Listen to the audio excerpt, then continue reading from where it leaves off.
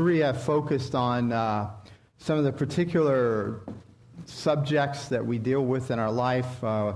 1 week was on sex, romance, singleness, and marriage all in 1 week. It only took 3 hours to finish that one. Then we did last week on money, on hope and money.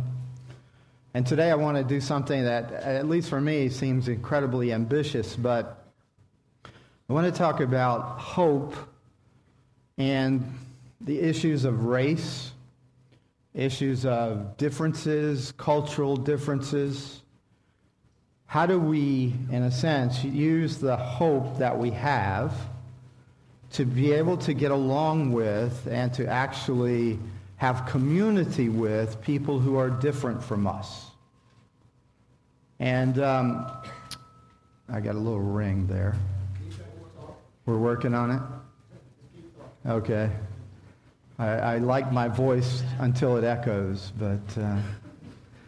So what we've been talking about and why this is important is because the idea of Christian hope is radically different from any other kind of hope. And as a matter of fact, biblical hope, the word even, is different than the word that we use for hope in English. In English, we tend to use the word hope to denote some kind of uncertainty.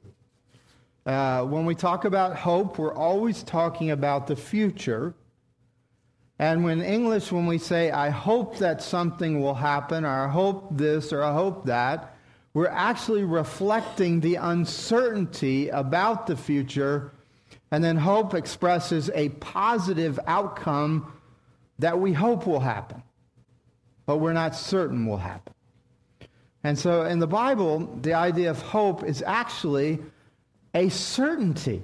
And it gives us, throughout the Scriptures, it gives us things about the future which it speaks of as absolutely certain, so that as you begin to hope biblically, you begin to pull the certainty of the future into the uncertainty of the present. And then the Scriptures are very, very clear, and we've looked at this in the early days that we looked at hope, is that what the Bible has to say about heaven is such a certainty.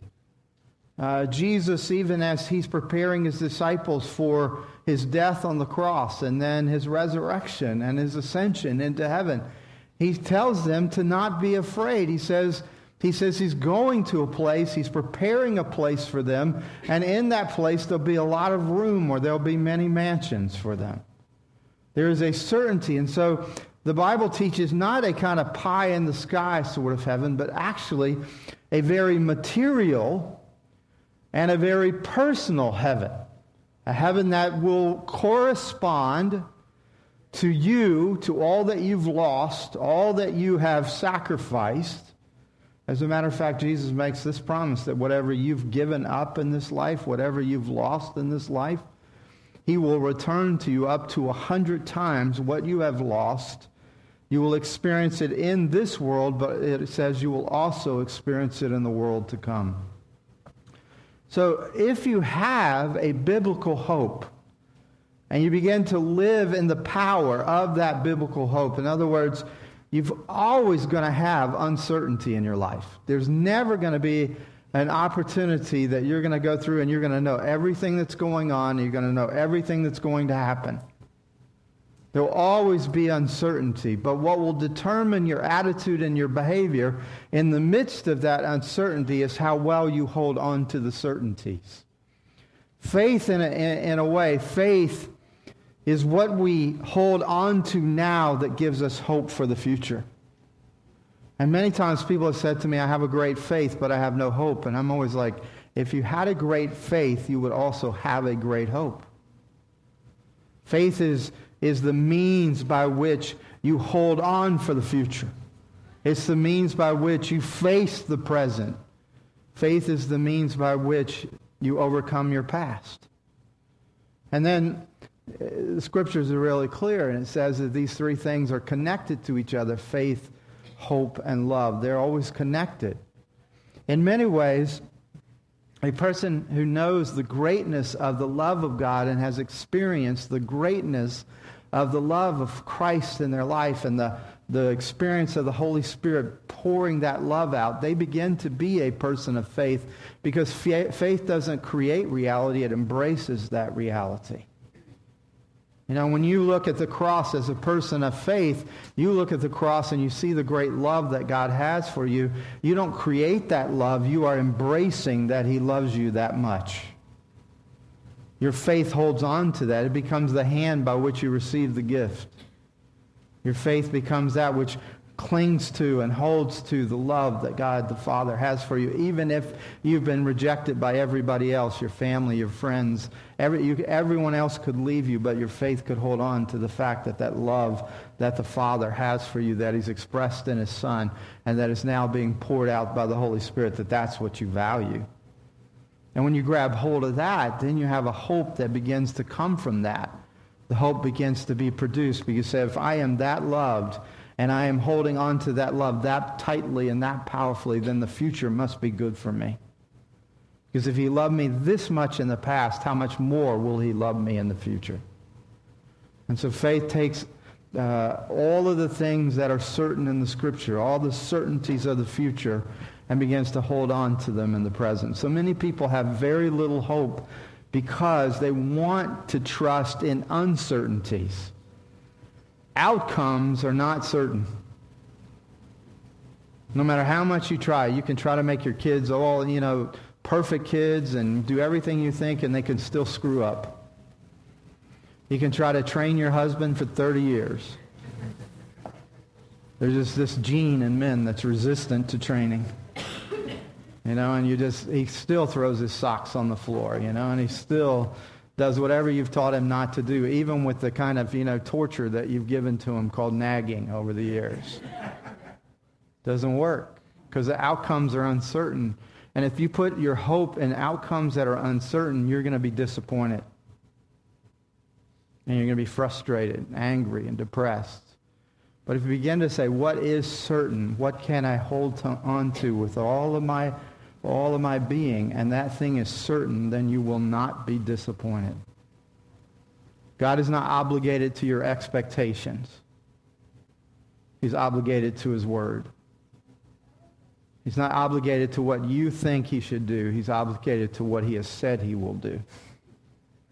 So many of us have the problem is we want Him to be obligated to what we feel or what we think the way should be. That would make us God and Him our servant. Tends to not work that way. So as we look at this together, we're going to look at kind of this question together that comes up in the Scriptures quite often, because the gospel is intended for every race. It's intended for every language. It's intended for every people group, because heaven will be a place that represents every tribe, nation, and tongue. And so the gospel is for all. It's kind of obvious in a sense in John 3:16 when it says, "For God so loved the world." Well, let's read a little bit together in Romans, where we see that God loves the world, but the world doesn't always love each other. So let's read this together. You read it out loud with me. I love it when you read out loud, because I know you paid a lot for that education. So. All right, so let's read together. Now accept the one who is weak in faith, but not for the purpose of passing judgment on his opinions. One person has faith that he may eat all things, but he who is weak eats vegetables only. The one who eats is not to regard with contempt the one who does not eat, and the one who does not eat is not to judge the one who eats, for God has accepted him. I know and am convinced in the Lord Jesus that nothing is unclean in itself, but to him who thinks anything to be unclean, to him it is unclean. For if because of food your brother is hurt, you are no longer walking according to love. Do not destroy with your food him for whom Christ died. Therefore, do not let what is for you a good thing be spoken of as evil. For the kingdom of God is not eating and drinking, but righteousness and peace and joy in the Holy Spirit. For he who in this way serves Christ is acceptable to God and approved by men. So then we pursue the things which make for peace and the building up of one another. Do not tear down the work of God for the sake of food.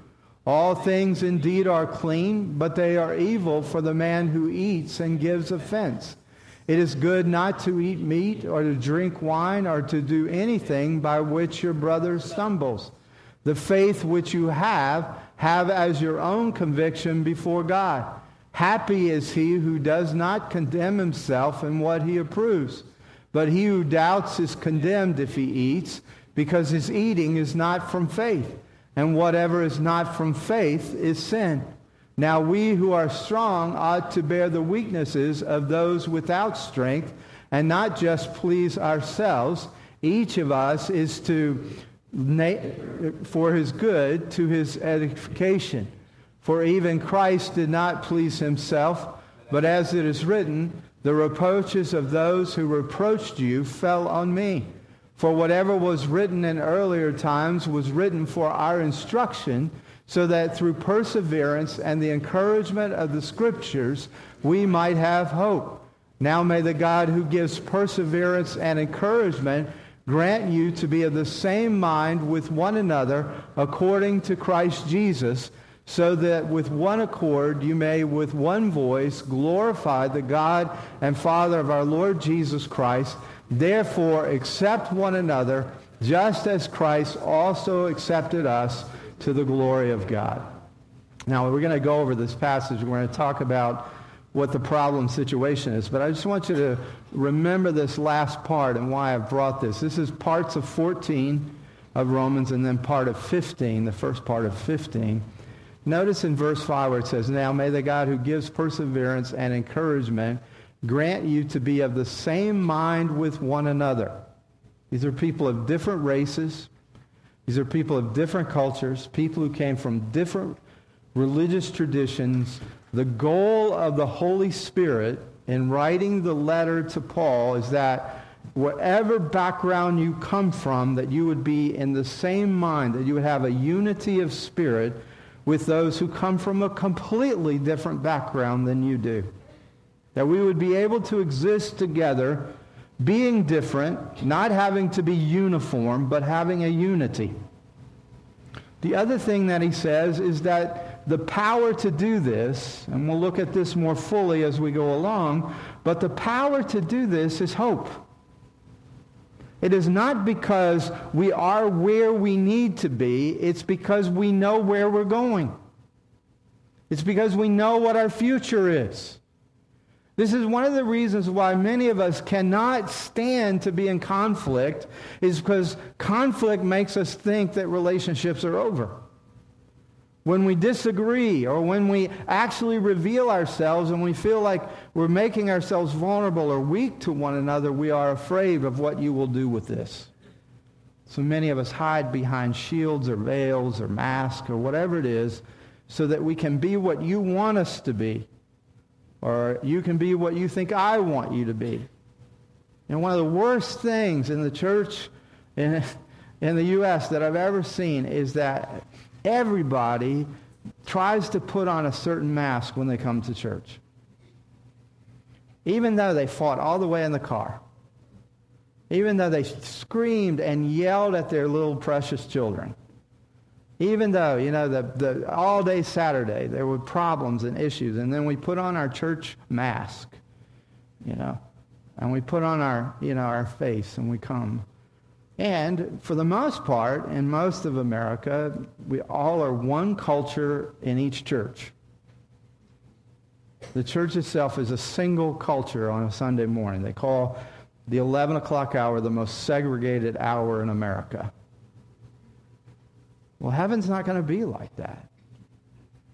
And we are called in our story, in the story that you're writing for your life, and that God is writing for your life, He's calling you to be something different. He's calling me. He's calling us as a church. Now, does it get messy? Yeah, it gets messy because it's a lot easier to deal with the fake people who come in and everything's fine. than to deal with the reality that everything's not fine. Every single person sitting next to you has as many problems as you do. Some of them worse. Every single one of them needs friendship, needs acceptance, needs love, just like you do. They need to believe that there's a place that they're safe, that their confidences are secure. They need to know that there's a community that they belong to. And so as we look at this, it says this is the call of God on our life, is that those of us who are very different, who come from very different places, should come together. And in coming together, we come together with hope. As we talk about this situation, though, in verses 1 and 2 of chapter 14, it lays out what the issue is. There's a case that goes all the way back to the Old Testament. There was a situation where certain foods were declared to be clean. In other words, not only was there a health issue with those foods, but there was a moral issue. And so if you ate these foods, you were eating an unclean food or a forbidden food. And by doing so, you did not only risk, in the case of like pork, you might risk the fact that it was not cooked enough, and that creates some interesting problems. But you were also risking a kind of a damnation. You were morally putting yourself in jeopardy. By eating that which was unclean, you yourself became unclean. This is the heart of the law. The law is not about what will make you clean. It's actually about what will make you unclean. And so by eating something that was forbidden, you then were under judgment by the law. And this was a very powerful training that came upon those who were raised in the Jewish religion. That which was unclean, you touched or ate, made you unclean. Well, in the ancient Roman world, it was very hard to find kosher food. There weren't delis everywhere, where you could have kosher goods, or ShopRites with their own section that you could make sure that these places had been blessed by the rabbi. And so it was very difficult for an observant Jewish person to find a way to live and eat meat. Because most of the meat was dedicated to a god before it was ever offered for sale. There was some kind of a blessing over the food that was devoting it to some deity. And so for a typical Jewish person, this became a very, very difficult situation. And so the only remedy for it was often that you abstained from meat. You abstained from it not because you thought it was unhealthy or because you were a vegetarian, but you abstained from it because you would violate your own moral conscience by eating it. Well, once these different groups of people were brought into Christ, and once they were given faith in Christ, well, this stigma or this issue continued. Now, there were a couple of reasons why, in the Old Testament particularly, that the meat was forbidden as we look at the Scriptures, and it explains at least two reasons that are pretty interesting. One is that by having strict dietary regulations, there was an ability to maintain the identity of the Jewish people. By having something so unique in the way that they ate and the way that they dedicated even their food to God, it maintained a very religious and moral identity. The other thing was this, is it kept the people conscious of the fact that you just don't enter into the presence of a holy God without some kind of purification of yourself. And so by making the food, in a sense, a moral issue instead of just a health issue, you showed that there's this separation between the profane and the sacred. And so that as you come, you and I, if we learn from this a bit, as we come into the presence of God, we're not coming into the presence of a familiar. the idea that familiarity breeds contempt. We're coming into the presence. Every time that we come into the presence of God, there is this uniqueness to Him. There is this specialness. There is this sacredness. So it wasn't like these were just these arbitrary rules, and that it wasn't as if they weren't essential and important. But yet, what has happened, and what Paul makes clear and Jesus makes clear, and the book of Acts makes clear, is that eating or not eating the meat does not cleanse you. You're already unclean. You could go eat kosher for the rest of your life and you're still unclean. You're a porker. Okay, it won't change anything. It'll be religious. It'll make you feel more moral, but it won't change the fact that you're unclean. As a matter of fact, the only thing that really takes away the uncleanness of the stains of your life is Jesus Himself.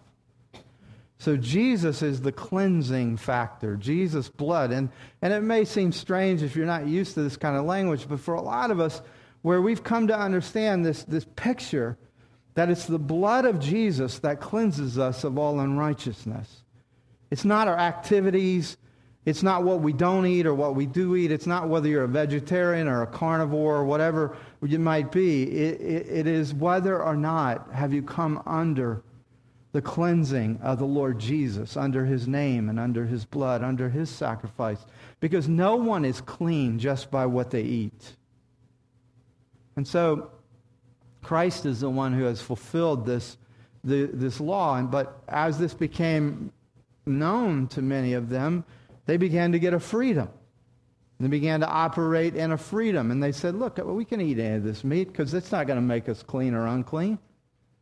It doesn't matter. And others were like, no, you'll ruin everything. You'll destroy everything. You'll corrupt everything if you touch this meat. And so there were those in Rome who, some of them got the fullness of the implications of the gospel. This meat's not going to hurt me. And there are others that were like, oh no, you're destroying your cleanness. You're making yourself unclean by this. And so this dispute arose between the two. Now you have to understand, these were both well-intentioned people, but Paul makes it really clear that the weaker ones are the ones who say we can't eat it. This is the crazy thing. Sometimes you'll hear a message on this and they'll be supportive of the weak position. Why is that? Because they themselves do not understand the implications of the gospel. Jesus makes me clean, not the food I eat, not the drink I drink. Jesus makes me clean. If He doesn't make me clean, I'm not going to be clean. And so Paul says, we're at liberty in these things. We have freedom in these things. And so here's the problem, is you have well-intentioned people who disagree. Some of them are creating unnecessary regulations because if you've noticed, we haven't continued the kosher regulations from the Old Testament because Jesus has said to us, He has cleansed us, that they were a prefiguring of what He would do in our lives. There's a group there that He calls strong. Now, why do I bring this passage? Well, one is I'm really being informed in this by some work by a guy by the name of Tim Keller, and it was incredibly helpful for me to finally see this in the way that he puts it forth, so I'm going to share it with you because it's really impacted me. There's parallel passages here in two different towns. One takes place in Rome, that's the one we just read about, and there's one that takes place in Corinth. Same issue, same problem, except that if you carefully study it, different racial groups, different cultural groups reacted differently to each of these situations.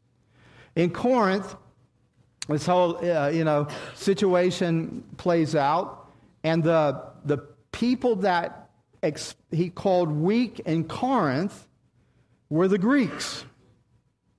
And as a matter of fact, the Jewish Christians were the strong ones. He calls them strong in Corinth. So for some reason, when the Greek Christians left paganism and they left this idolatry, they would get very upset if they saw people eating the meat that had been sacrificed or given or devoted to the idols. And their kind of superstitious fear came out, and they were like, we're afraid of those gods, or we're afraid of this, so we can't eat that. Where the Jewish Christians went, those gods are nothing. We're going to eat the meat. It's cheap. It's a lot less expensive.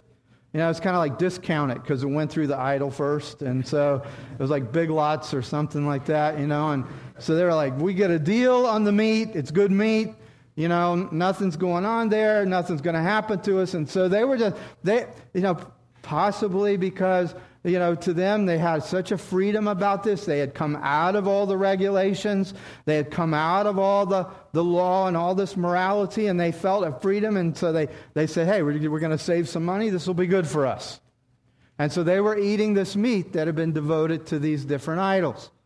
But the Greeks were freaking out over it.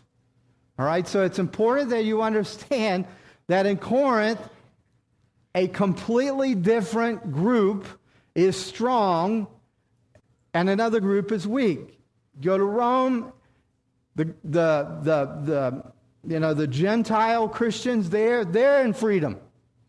The Gentile Christians are saying, hey, that stuff was dedicated to a God. Those are no gods. There's no issue here. Let's eat the meat. But in Rome, the Jewish Christians were still tied to a legalistic understanding. They're still struggling with leaving behind their religious, superstitious fears. And so they're wrestling with this issue, and they're coming down by saying, no, you're not a real Christian if you eat this meat. Only real Christians are those who abstain from this meat. You'll sacrifice, it doesn't how much it costs or whatever the deal is. You're gonna abstain from the meat, and we're all going to eat vegetables. And they began to make it a spiritual issue. Now, what do we take away from this? Are you tracking with me so far? Because you have to think about this a little bit. Same issue, but in one city, one culture is weak. In another city, they're strong. Same issue. One culture is dumb and one is wise. Put them in another city, it flips around. Well, interesting. One of the things that this is saying is that racial and cultural differences have a big impact on the way we look at spiritual matters. It is a very powerful thing what you were taught before you ever came to Christ. It's a very powerful thing of how you were taught when you came to Christ. It's a powerful thing in your framework and in my framework. Our culture is always speaking to us. It's always speaking to us. Whether you come from a subculture or a main culture, whatever it is, it's always speaking to you. You're always measuring things theologically, biblically, spiritually through your culture. Now, one of the things that fascinated me was Keller was talking about this African-American guy in the city that he's friends with, and then he came to Keller and he said this. He said, white people don't seem to think they even have a culture. And he said, "What?" And Keller looked at him and said, "What do you mean?" And the African-American guy said, "Your question proves my point." I mean, if you think about this in a way, for many of us who come from what has been the dominant culture in America, we just tend to think our way is the right way. It's not a way, it's the way. And so a lot of times what happens is if you're from a different culture, it's almost impossible to speak in to what people believe in the dominant culture think is absolutely right, and there's no other way. There's no other way to think about this. For example, I'll give you a couple examples. One is I grew up trained in what I would absolutely call Western European theological tradition. And it's really interesting. If you had grown up the way I did, with very Reformed, very Calvinistic, we have absolutely every category thought through. We have answers for every single category. And if your answers don't agree with our answers, you're an idiot. although we say it nicer than that. But it was a theological elitism that says Western, Reformed, European Christians absolutely know everything. And anyone who disagrees with that knows nothing. Now, if you think about it and think through that, doesn't that sound elitist and arrogant? Some of you are going, yeah. Some of you are going, what's wrong with that? Well, if you don't know that you have a culture and you just believe whatever you think is right, then you will not allow anyone else to speak into the way you think or into the way you process things. And so it becomes very limited. Let me give you just an example of culture clash that we've experienced as we minister around the world. I love to go to Africa. It's one of my most exciting things that I've ever done in my life. It's one of the most difficult things, but it's one of the most exciting things. Now, I have been to Latin America a good bit, so I understand somewhat the idea of time being different in one culture from another. But I had never experienced anything quite like the philosophy of time in Africa. So we go to Africa. We're going to do the College of Prayer, and it's supposed to start at 9 a.m. Now, I'm prepared that 9 a.m. doesn't mean 9 a.m. That 9 a.m. is the starting point for thinking about what you might do that day. Okay, so I'm prepared for it, but I tell my team, we have about 13 people, 16 one time, I tell my team, we all got to be ready, because just in case something happens at 9, we have to be ready. But just be prepared that once you're ready, that it's not going to happen until hours later. But then when it's time to go, it's going to be like you should have been there already. So we get there, and it happens pretty much as I lay it out, except that it's hours and hours. It's like after lunch, 1 o'clock, 2 o'clock, whatever it is. And I'm asking them, like, what's going on? Because it's very hard to plan. You eat your lunch, all these different things. It's very hard to, orchestrate with 16 people. And I asked them, I said, what is going on here? They said, well, there's not enough people there yet.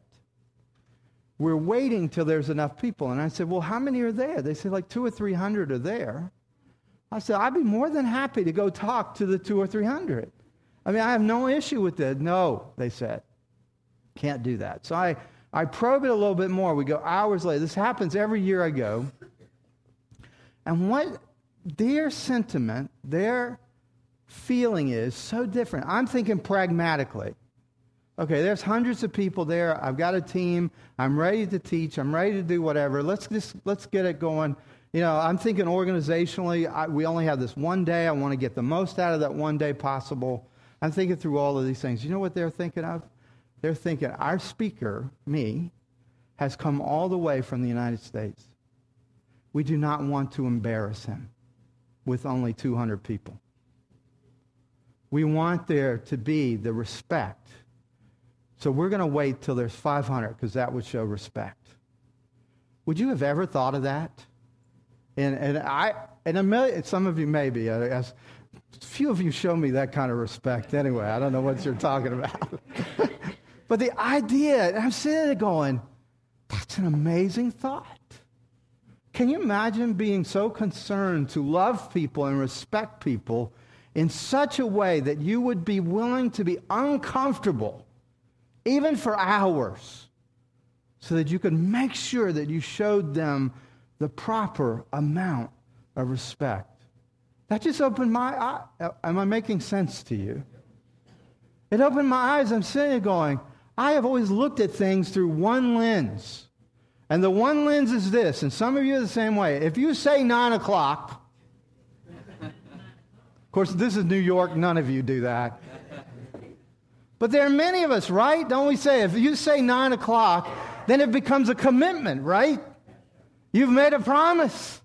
So then if somebody shows up at 9:20, you say, you don't respect. You're not respectful. You're not punctual. I actually had an argument with somebody one time, and they said, it's ungodly. It is ungodly. If someone is late, they are godless.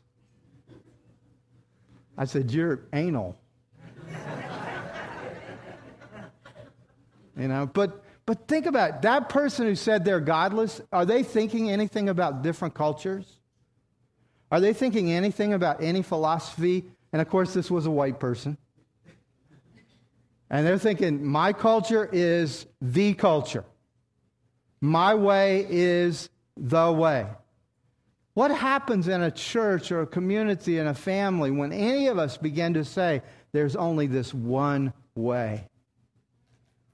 Well, then it's my way or the highway. You get where I'm going here? You've got to track this. This is pretty good stuff if you'll think through it. So, just to kind of recap that a bit, what it's saying is our racial cultural differences in some situations can make us stronger, and then in other situations, those same differences can make us weaker or make us dumb or blind or unaware. In many ways, we have to come to a place, whatever culture you come from, we have to come from a place that we begin to see that from our position, we limit ourselves to see the fullness of the glory of God. I have a greater sense of the glory of God because I've been in Africa. And because I've begun to see things from my African brothers and sisters' point of view. And it has expanded me into understanding God in a better way. Let me explain what I mean by this. C.S. Lewis makes this clear in his book called The Four Loves. He talks about these two other friends of his. They were three best friends. One of these guys is J.R.R. Tolkien. He calls him Ronnie. And the other is Charles Williams, another great writer. So the three of them are great friends. They get old together, and Charles dies. He says in his book, he said, well, he thought he would actually have more of Ronnie, J.R.R. Tolkien, because now he's not sharing him with someone else. But he realized that after a period of time, he had less of Ronnie than he had before. Why is that? Well, he said, it's because Ronnie was somebody else with Charles that he was not with C.S. Lewis. That Charles brought out something in Ronnie that C.S. Lewis could never bring out in him. And he began to realize, and this is a very powerful statement that you and I have to grasp. We do not fully know ourselves until we know ourselves in community. But here's a bigger one. We do not really know Jesus until we know Jesus in community. In some ways, my view of Jesus and who Jesus is to me will never be fully informed until I know Sue's view or Butch's view or I know Kathy's view. And look, I'm not talking about some weak ecumenicalism.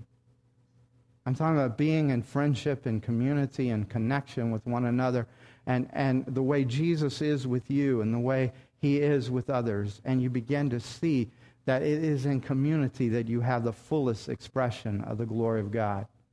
There are things that my friends in Africa have seen of God that I never saw until I was with them. There were things that they never saw of God until I was there with them as well. They said so. We said it to each other. My friend over in Africa, I almost disagree with all of his theology. I'm just going to tell you right off. A lot of things came out of his mouth. I'm sitting there going, should I even be here?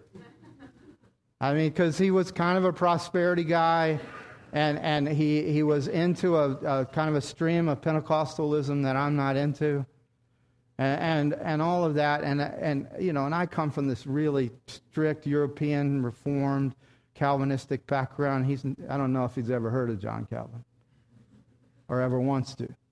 Okay, so here we are together, and I could hear my old friends from seminary going, you're unclean because you're with that unclean guy. Because to them, see, theology is like meat. If you touch something unclean, you become unclean. Problem is, all of us have errors in our theology. None of us has it perfectly. All of us, we see in part, we know in part. Soon we will know all, but we only know part of it right now. But here was the thing that was so beautiful to me. is that this wild, extremely Pentecostal prosperity kind of guy loved me like a brother. And he let me, this kind of Presbyterian, sort of, charismatic, kind of becoming certain things, he let me speak into him, and he called me wise. Where does that happen but in the church? And, and there are things that he did that changed the way I do things forever. There are ways that he invited people to Jesus that I never saw more powerfully done than the way he did it. He did this crazy thing with me one time. He was in the, when people get in the midst of the anointing, sometimes crazy stuff comes out. He takes his sweaty jacket and he threw it over me and called it the sweaty jacket anointing. Where I went to seminary, they never did that. There were sweaty jackets, but there was no sweaty jacket anointing, And you know what happened to this Presbyterian guy is suddenly he got an anointing he didn't have before. And there's stuff that I gave to him, and he'd have to tell you, but there are things that I poured into his life and into his people that are still happening 5-6 years later. See, something has to go on in our lives where we're able to see, I don't know it all, you don't know it all, but when we come together, we know more. We know more. And instead of judging, instead of saying, you make me unclean, you actually make me full. You make me complete. Well, there's a kind of a counterfeit solution that many of us in America go for. We tend to segregate into the narrow-minded and the broad-minded. The narrow-minded, you can kind of see that there's an issue here where there's only one possible solution. Your culture, your way of doing it, all of that kind of thing, that only one possible solution. That just doesn't work, and Paul actually calls that the weak position. And so a lot of times what people do is they think that, well, let me get more sophisticated. I'll have this kind of broad-mindedness. And here's the problem with broad-mindedness, it's the idea no one has the true solution. It's that, or the idea everything's true. Like one of the issues that growing up in the Presbyterian church, as the Presbyterian church drifted from the Scriptures, and one of the things they said is, all creeds are true. Well, when you say that, really what you're saying is nothing is true, and nothing can be counted on, because not all creeds say the same thing. And so there's this counterfeit thing where we start saying, let me just be broad-minded, live and let live. Well, actually, if you look at all of what Paul's saying, he actually criticizes those who think themselves broad-minded. I mean, look, you can't miss, he calls anybody who's uptight and unable to get along and who says their way's the only way, he calls them weak. You can't get away from that. All the legalists, all the, that kind of fundamental beat you up with my way or no other way. I went to this play one time. It was a Christmas play. I was forced to go because of a relationship with some people. I didn't want to go because it was at this really nasty kind of Baptist church. And it was 4-hour-long Christmas play. It started at creation and ended at the Great White Throne Judgment. Wasn't a lot of Christmas in it. But it's so narrow-minded that the people who went to heaven were those who had, they were boys who had khakis and short hair, girls who wore dresses, and who had never listened to rock and roll music. The ones who went to hell were the opposite. This was their whole view. I mean, to understand what we're talking about, narrow-mindedness and weakness, and they would think themselves strong, but Paul says that's weak. Anytime you have to manipulate people, anytime you have to persuade them with intimidation, it's weak. At the end, I was so upset and I wanted to get out. They put their strongest, biggest guys at the doors and wouldn't let people out. Would have had to punch out a few Baptists to get out. I decided, okay, I can last a little bit longer because I wasn't sure I could take them. But you look at this sometimes, you have to understand, it's fascinating that some people want to stay in this weak, rule-oriented instead of a deeper life, but the broad-minded's not the answer either. Verse 3 says, the one who eats is not to regard with contempt the one who does not eat. So if you have freedom, he says, you don't get to look down your nose at those who don't. And the one who does not eat is not to judge the one who does eat. Let's take this a little further. This is where huge controversy has gone on. Suppose there are those of us in this room and we believe it's okay to drink alcohol. And then there are those of us in this room who believe it's not okay to drink alcohol. Let's take it out of, none of us are eating meat sacrificed to idols anymore. Not that we know of. And we're not, that's not our big moral issue, but our big moral issue might be drinking. And so what he's saying here is, there are those who have a freedom. He says, don't you look down like you're more sophisticated, you're better than those who have all these rules. And then he says, those of you who have all these rules, don't you take those rules and judge your brother with those rules. Because if God has accepted him, you don't get to reject him. Because what matters isn't your rejection, because yours is temporary, and God's acceptance is forever. Well, there's another reason why this kind of everyone has the truth or no one has the truth or it's a very white European relativistic cultural expression. You don't see that in any other parts of the world. Everywhere else in the world, just other than India maybe. But in most parts of the world, people say it's either or. I have yet to see a bank use relativism. I would love it if my bank would say, if I said to them, I have $1 million. Okay. If you believe you do, then you do, kind of a thing. They wouldn't be in business for very long because it just doesn't work in a sense. And then the other aspect of this is kind of funny, why this isn't a good solution, is when you're intolerant of intolerance, you become intolerant. Because you've said the one thing you can't stand is intolerance, but by not standing intolerance, you become intolerant. It's kind of disingenuous. Because if you ever notice that the words like bigoted, those are very powerful words. Those are very painful words.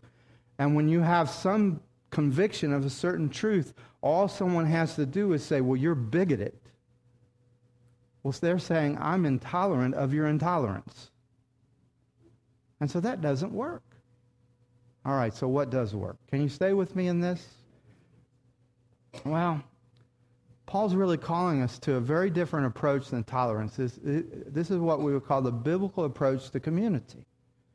See, the world says make no negative evaluations, but at the same time that it's saying don't make any negative evaluations, it's also saying I'm not going to let anything you believe affect me. Okay, that is the biggest thing in our culture. If you really look at what's going on, here's what's being said. You can believe anything you want, just don't let it affect me. Make sure that whatever you believe is not in any way imposing anything on my life. So what happens when you do that is there is no real interaction. Because you have to keep your beliefs over here and I'll keep mine over there, but just don't let yours affect me. Well, Paul really says, let's go at this completely opposite. Here's the first thing he says is sometimes you got to make negative evaluations. There are positions that are weak and there are positions that are strong. And it would make sense to me, at least if you're thinking in a sort of a rational way here, I would rather be in the strong position rather than the weak position.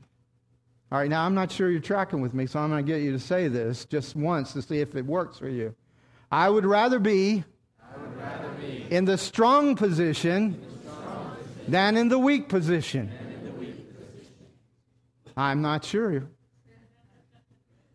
Some people love the weak position because it tells them exactly how to live. It controls everything, controls their thoughts, their actions, and then they can feel superior because they've measured up. Because the strong position is actually a great deal of freedom, where you're not under law anymore, but under grace. You're beginning to live out of the heart rather than out of the motivations of the will. Instead of being afraid of consequences, you're beginning to live because you're loved. You see, the weak always have a weak understanding of the gospel. The strong always have a strong understanding of the gospel. So Paul says, in order for us to live biblically, we have to live realistically. There has to be a sober judgment of where you are. If you're not free, then you're weak. And then he says, if you're strong, you have to accept.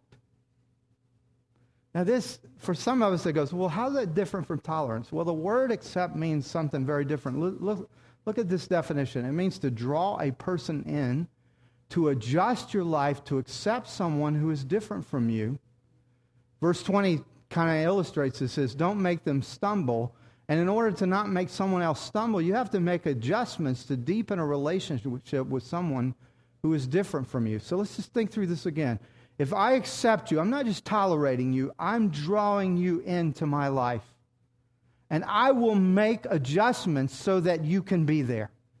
If something I'm doing makes you uncomfortable, I'll stop doing it. If something I'm saying is not helping us get forward in our relationship, I'll stop saying it. Because the most important thing to me is not to be right, but to be with you. To listen to you, to hear you, to love you. See, in some ways, what's happening with the broad-mindedness and tolerance in our society is it's saying, okay, I'm not going to make any judgment of you, but I'm not going to allow you into my life. I will not adjust for you. You stay over there, and as long as you're over there, you're okay. I'm going to be over here. That's not what Paul's saying. Paul says, make good evaluations. See where people are at. See where you're at. See what's weak. See what's strong. But then knowing what's weak, even knowing the negatives, even knowing things that you've overcome that they're still trying to overcome, and maybe even they're a little prickly and a little hard to deal with. He says, even so, accept them. In other words, don't just tolerate them. Open up your heart and your life to include them. Make the adjustments that are necessary.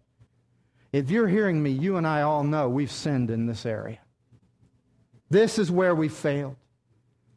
We don't even have to think about it much. Why are there 10,000 denominations? Because the strong couldn't adjust to the weak. The weak will always be the weak. That's what Paul's saying.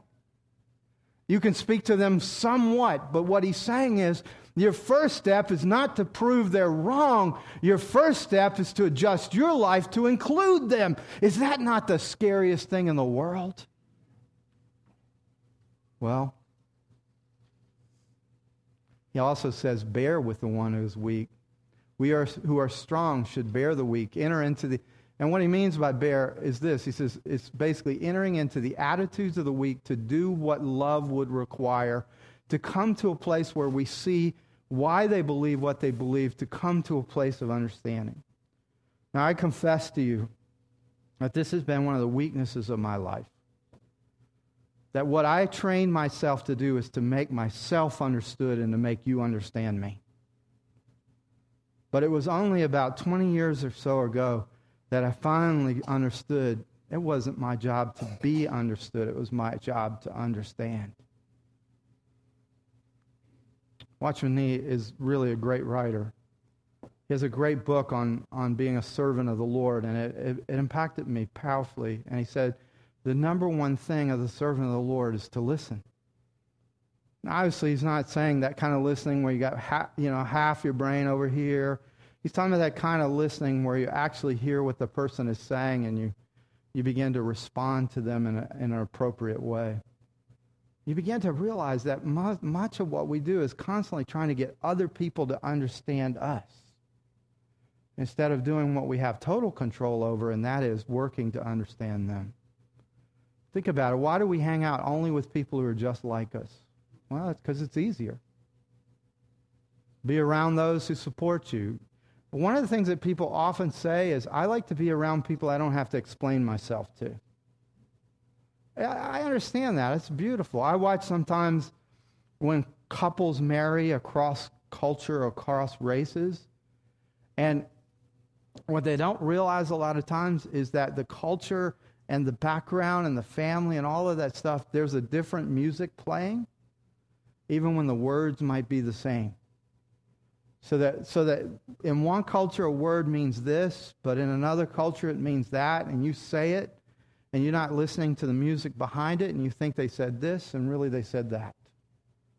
I can't tell you how many times. Of course, all you really have to do is have a man and a woman, and you have two different cultures, and you have two different languages, and as they say, two different planets, and so a lot of marriage counseling for me is just translation. It's just I've learned to speak woman a little bit, and it's starting to make sense to me. But you begin to understand that when you're mad, when you're prejudiced, when you're racist, when you're denying that you have these kind of grids and these hates and these value judgments, and you deny that, then you're not seeing that you can't understand someone, because the grid their words are coming through are words that filter out what they're saying.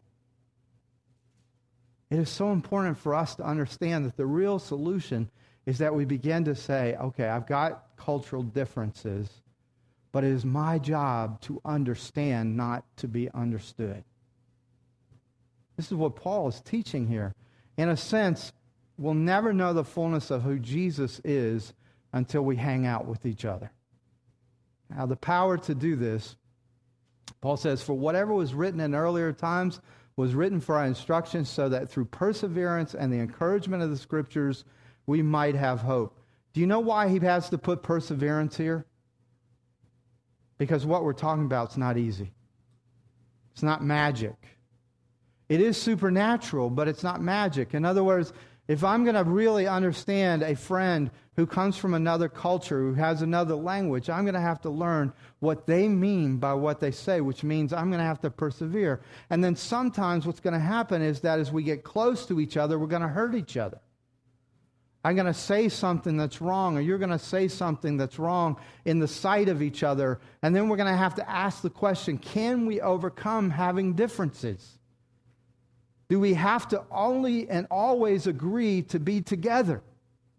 Or can we make adjustments? One of the biggest things in my marriage that I think has really been so healing to me is that Lisa almost never agrees with me. Okay, it's very rare that she just quickly agrees with me. And it took me forever to realize that she was not disagreeing with me. She was seeing something I wasn't seeing that was important to the final decision. But we would get into these fights because I would say, it's my way, I'm right. She'd say no.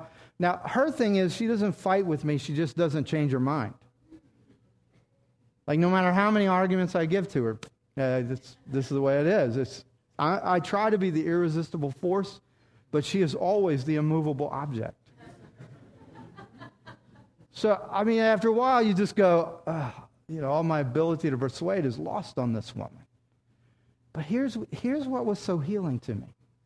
Even when she stayed where she was, and even though we had conflict and she didn't like how persuasive I was trying to be, she never stopped loving me. And when I asked her to forgive if I said something wrong, she forgave. And she renewed intimacy with me and friendship with me and love with me and all of these things.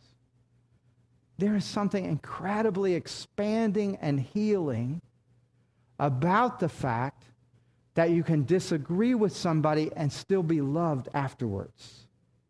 Or you can have a conflict and you're still okay.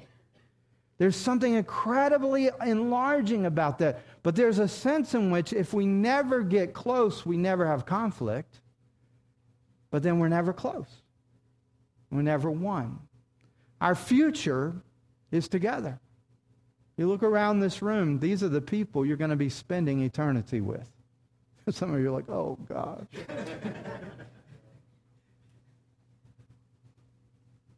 So what we're saying, in the kingdom of God, we will be and we are one people. I'm gonna just skip to this last part.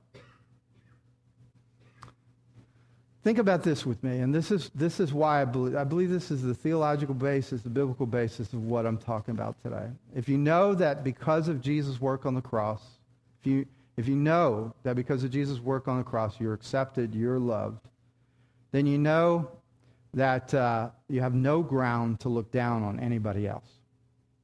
Because if it's the cross, then it's not because you're smart, it's not because of your culture, not because of your parents, not because of your language. If your acceptance with God is simply because of the cross, then there's no one else that we can look down on and say you're not worthy or you're unworthy in some way. But how does the cross speak to this? Well, it's very simple. The cross itself is Jesus' negative evaluation of me.